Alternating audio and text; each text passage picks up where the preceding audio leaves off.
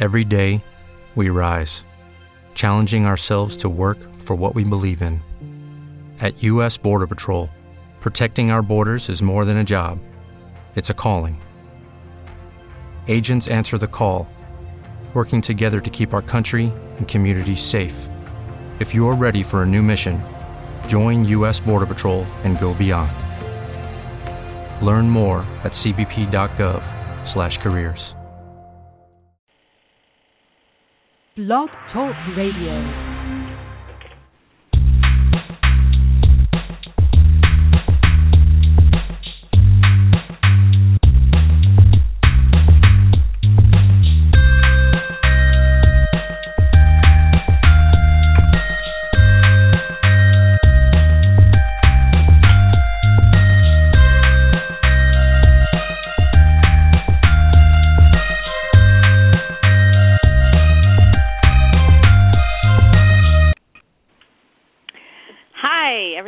And welcome back to the Gluten-Free Voice.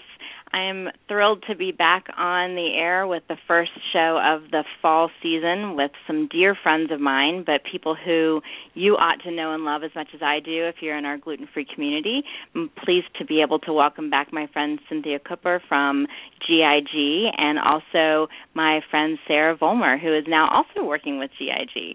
Those of you who are not familiar with GIG, in the gluten-free world, especially in North America, it has been a very prominent part of all of our lives, whether you know it or not. It touches your life in some way, whether through a support group or through its mission to educate, through certification organizations, educating restaurants, and also individuals throughout the country. It's been pretty amazing. And they've got some really great things that are coming up, too, internationally, which I really want to hear more about.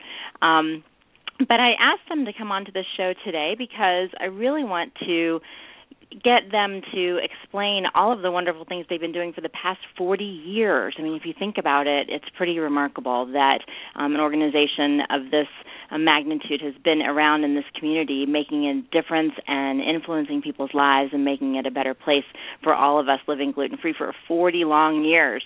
The ladies who are on the show today have not been working on this for 40 long years. They're much younger than that.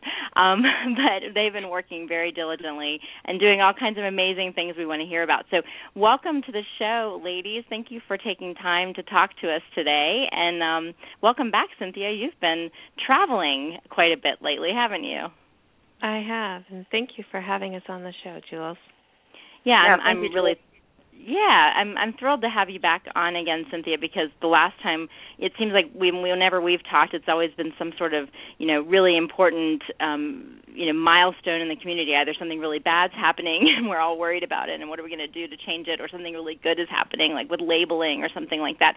But we never have an opportunity to sit back and say, wow, how far have we come? This is really phenomenal. And, you have a really unique perspective on this because you've been working on these issues for so long. Could you just give us a little bit of background on, on GIG, first of all, GIG, the Gluten Intolerance Group of North America, but also how you fit in? Like, when did you start, and what was the landscape of the gluten-free world as we know it when this all began? Because I think people could really benefit from the perspective. Things have changed so much over the past, certainly 40 years, but even just in the past 10 or 12.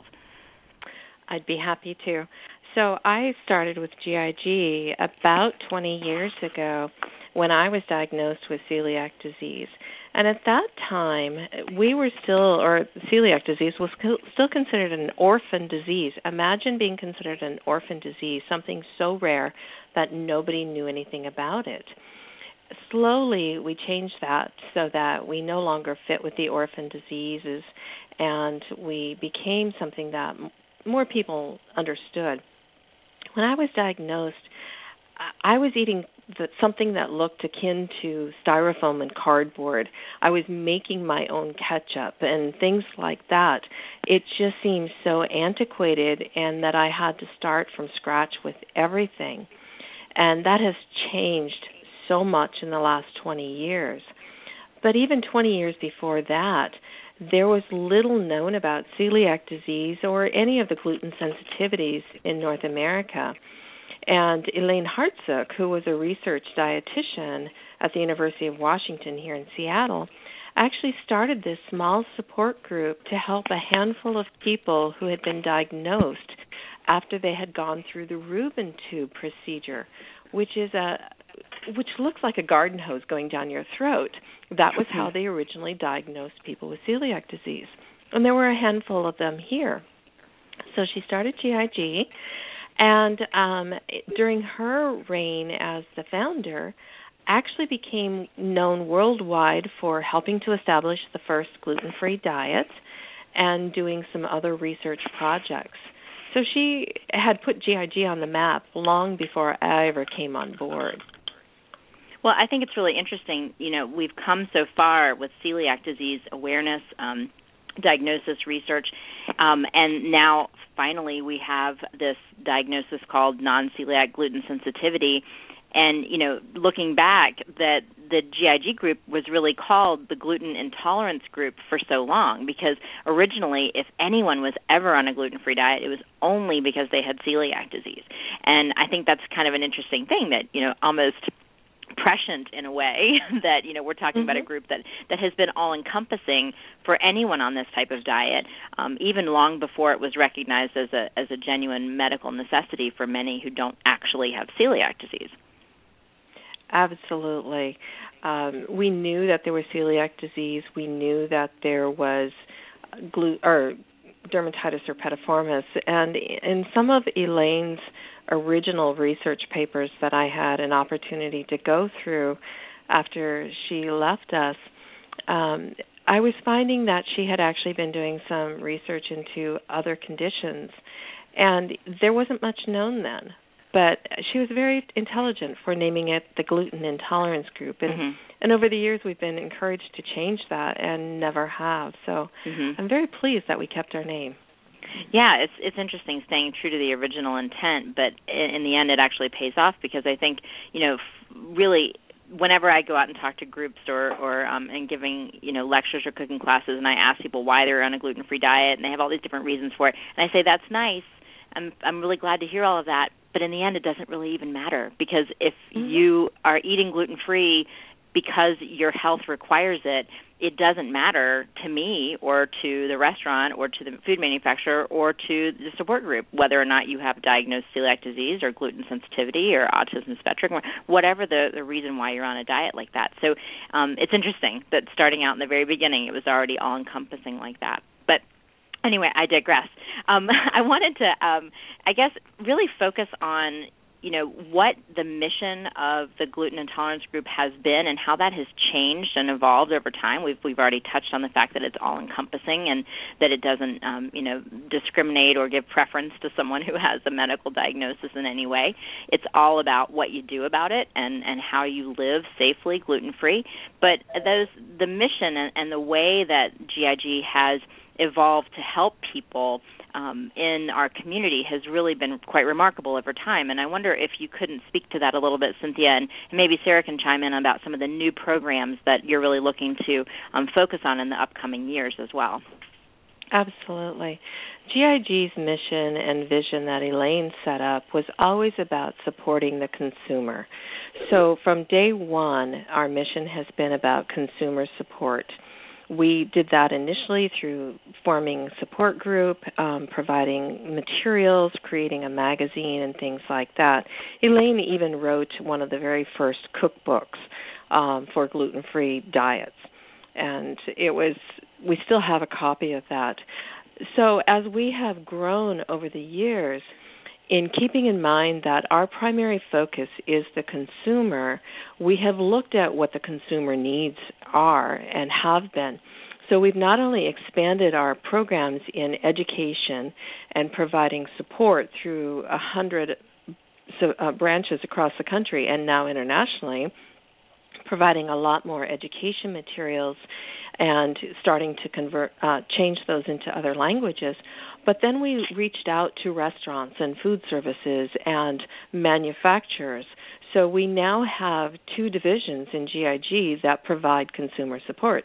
Our social programs, which Sara runs, and that's where a lot of the education comes from. And then our industry side, where we work with the food manufacturers and the food service providers to make sure that they've got safe gluten-free products.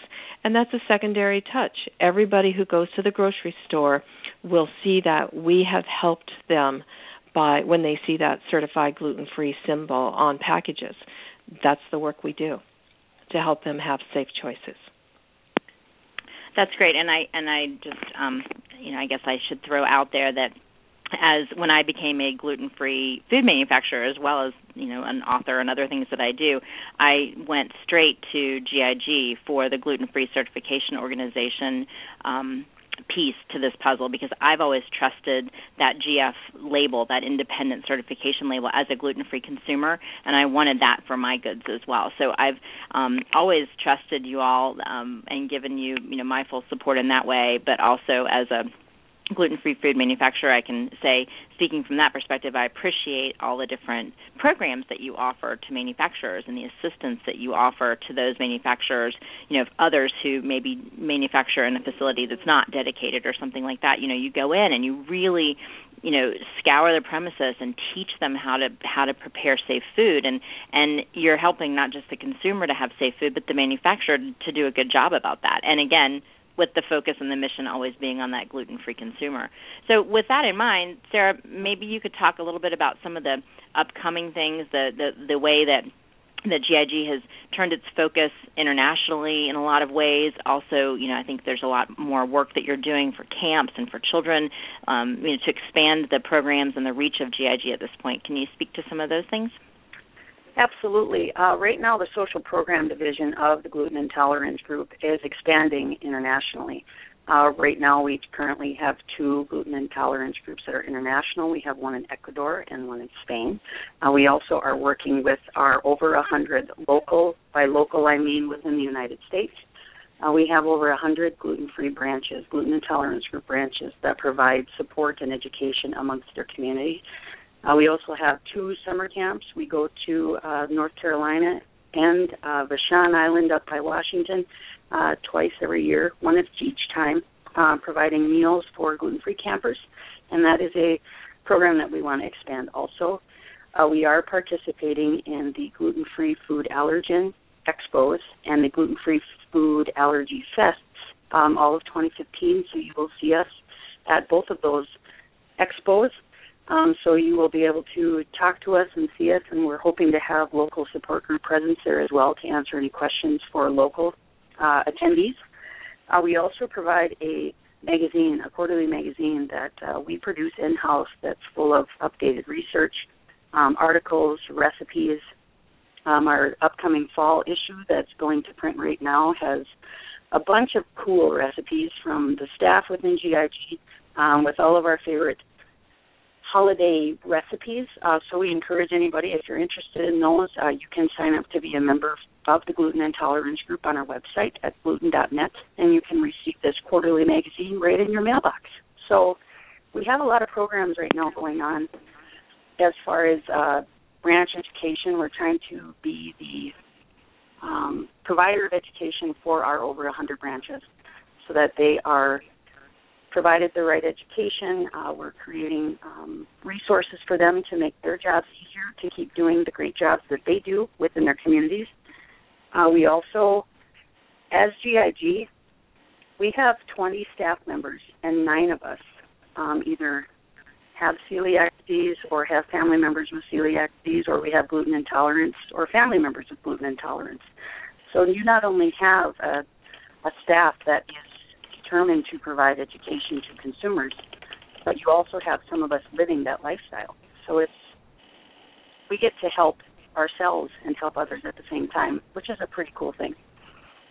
Yeah, it's great when you can pull all that together and your labor truly becomes a labor of love. And I think that shows, because you're speaking the language and you're walking the walk, when you're living the life. So could you just talk a little bit more about the international stuff? I think this is really fascinating. When you go on to the gluten.net site, there's this big banner about working with programs in India, and you just mentioned some other countries as well. And I just think this is really exciting that you all have been able to reach out in these ways. And what are you seeing internationally as far as the gluten-free landscape, and what is the opportunity? Why are you going into those countries? What is the goal that you have for helping people in those countries, or is it more about a unification, with international trade and gluten-free goods, or what is really the goal there, and what are you hoping to accomplish? That's a great question, Jules. One of the things that we have noticed is that there are countries where there's very little support, and a lot of times we will meet these people at some of the shows or the medical meetings we go to, and we always offer to help them. As a community-minded organization, we feel it's very important to reach out and to offer support where we can. And one of the easiest ways for us to offer support is to help them with their education needs. So in India, for instance, we're working directly with a medical center and with a support group, and we're providing them the resources they need and helping them to get them translated sometimes, or when they do get them translated, seeing that if they're useful for people in this country as well. So we've had a long-term relationship with a group in India, with a group in Turkey, and are now forming those other international relationships. And for us, a lot of it is to help provide the educational support that they need that maybe they don't have the resources to handle. So we do some translation and things like that. But it also brings this community together. And that's one of the things I learned on my very long walk, is that community is so important, and there's just not enough time in the day and enough resources to be so divided. And so if we can help, we should help, and that's our philosophy. Well, that's great. It's good to hear that kind of thing. It's refreshing, I think, to know that there's people out there kind of looking out for all of us. But it's good to hear, in your own words and the perspective that you gained just from your very long walk, as you put it. 500 miles is a very long walk. It's not like around the block or anything, but that's a call for another day. Speaking, again about the international piece, and I recall when we were working on our gluten-free food labeling through 10133, and when we all came together for the Gluten-Free Food Labeling Summit, which we're so excited that it was successful and we were able to get the food labels. One of the things that I thought was a very interesting piece, and this might fit nicely with what you're working on as well with the international bit, is that I remember Dr. Fasano saying, if we have a different standard for gluten-free parts per million in the United States from what the rest of the international community really has adopted, which at this point is the less than 20 parts per million standard, that's really going to be a hindrance for international trade. And in other words, a manufacturer in India, or in Italy or Turkey or anywhere really, who wanted to send their gluten-free products to the United States, if we had a different standard for what is gluten-free, then we would be very limited in terms of what access we as gluten-free consumers could have to those international products. And I think anything that you do to reach out internationally and create those alliances, those connections, the education, the awareness, that just builds an even richer connection with countries and manufacturers even who could be potentially sending some amazing foods our way. And I'm always interested in trying something new if it's gluten-free.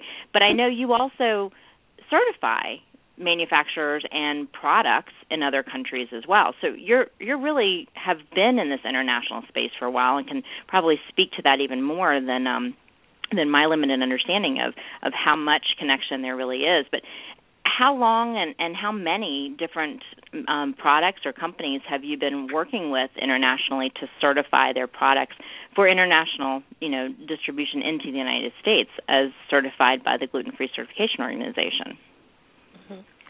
I don't know right off the top of my head the exact number of manufacturers that we work with internationally, but as Shannon will say, who runs the industry programs, we find ourselves on 6 continents. Evidently, penguins in or the Antarctic don't care about gluten-free, but we do.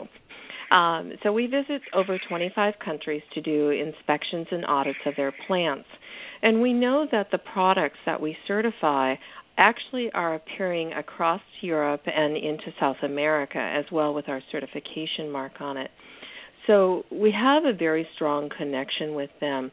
We're also developing a very strong connection with the scientific community that deal with food products in setting up, just as you said, testing standards, protocols, and things like that. So it's not just what the labeling regulation is, whether it's Codex, American, or a Canadian standard, but also what are the standards for unifying the food manufacturers around the world to use the same testing protocols, to use the consistent matrix standard test median when they're testing kits for use in their plants and things like that. And along with that, in our certification programs, both in our manufacturing and food service, we strongly believe in education as well. So we're there as their partner in consultation and education, as well as helping them to meet very high standards. That's great. I'm always surprised when I see things that have that label, and I note that they come from other countries. It's just like, wow, Cynthia was there in some way, shape, or form. Some arm of this organization was really, was there and really made this happen. Wow, that's pretty neat. Well, 40 years is a long time, and the perspective that you offered at the beginning of the show just on how things were different 20 years ago, and I've been diagnosed for quite a while as well. Things have been so different. And you also spoke a little bit to, how things looked back in Elaine's time when she started this 40 years ago. But this is the 40th anniversary of this amazing group, and, it's morphed from that little, group of a few people who started meeting as a support group 40 years ago. But what kind of plans do you have to mark this occasion, to celebrate how far you've come and all of the amazing advancements that you're making and the new programs and things that you're planning for the future? What's going to be the big party? Tell me about it. Well, Jules, on Sunday, November 9th, at the Greater Tacoma Convention and Trade Center, we are going to have ourselves a party. You only turn 40 once, and there's not going to be any black balloons at our party. It's going to be colorful. We are going to have some fun. So, Jules, actually, you are going to be a vendor for our event. So if you want to come see Jules, meet Jules, you can do that. What we're going to do is from 1 to 5 at the Greater Tacoma Convention and Trade Center, we are going to have some bouncy houses. We're going to have some face painting. We've got some balloon animals. We got a photo booth going on. We have we have a live and silent auction, which I'll talk about in 1 second. We're going to have our beer garden, and then on top of that, we're going to have 40 vendors who are going to hand out samples, give you the nice, cool, awesome new things to try. We're going to have the opportunity for some mingling. We're going to have a social media center in the front, so if there's any bloggers out there that want to come experience this event with us, we've got tables set up. You could do so. And then the best part is we get to celebrate our 40th anniversary, and we're hoping that with these auctions that we have going on, it can help us sustain our future financially even better. So we've got things at our live and silent auctions. We have items like a hotel night stay. We've got zoo gift certificates. We have a really awesome, expensive bass guitar made out of mahogany that's been donated by a rock star. Well, he likes to think of himself a rock star, but it is going to be a bass guitar made out of mahogany. We're going to have, we're going to have all sorts of stuff. So, I mean, if you want to bid and win some awesome prizes by doing an auction, we're going to have a balloon ride. We've got options where you can do a 2-person balloon ride. We've got options where we can do a 4-person balloon ride, and then you can even go by yourself. So we have a 1-person balloon ride. So these are all things that you can. We've got camp scholarships, like we talked about. We have the GIG camps that we do 2 a year, one in North Carolina, one by Vashon Island, and we have certificates so that you could send your kid to camp for free. We're going to have a blast. So if you're not there, that's too bad. So you can follow us on Twitter by using our hashtag GIG40. Otherwise, I think you should just come. $5 admission. 12 kids 12 and under get in for free. And And then if you're a GIG member, you get in for free also. So I hope you all will join us because we're going to have a blast. Well, I'm looking forward to it, that's for sure. This community is, it's just so rich with love and support, and anytime I get to go to one of these types of events, I get so jazzed about it, and I get all pumped, and I have the best time, and I love meeting new people, and it's just a great opportunity. So, yeah, if you live anywhere near or can get to Tacoma, it's going to be a fantastic event. And just to be there and be part of the fact that we're celebrating 40 years of this kind of amazing development and support and enrichment and education, and really to look forward to all of the great things that are to come out of this group. It's pretty fantastic. You mentioned, Sarah, about if you wanted to become a member of GIG. What if there's not a support group near you? How would you start a support group, and what are the benefits of that? Or is it okay just to join and be a single member of GIG, and what would you get out of it in that case? Well, that's a great question, Jules. I would encourage everybody to become a member of the Gluten Intolerance Group. Again, with our local branches, over 100 of them in the United States and 2 internationally, if you wanted to become a member of the National Gluten Intolerance Group, that helps the local branches succeed in their mission as well. You can become a member of a local branch if they do have memberships, but what we want to do is create that camaraderie among all these people living gluten-free so that we can help support each other. Local support groups can help you find great places to eat. They can help you think of great doctors in the area. It is literally an opportunity at a local branch level or even nationally to kind of help support each other. Local support groups do get the support from the National Gluten Intolerance Group. We are the ones that make sure that they have the most updated information. We provide them any educational materials they need for any community events they are having. So if you want to become, if you don't have one in your area, you can go to our website at gluten.net and you can sign up for becoming a branch leader. That is a fun thing to do. There is no cost to do that.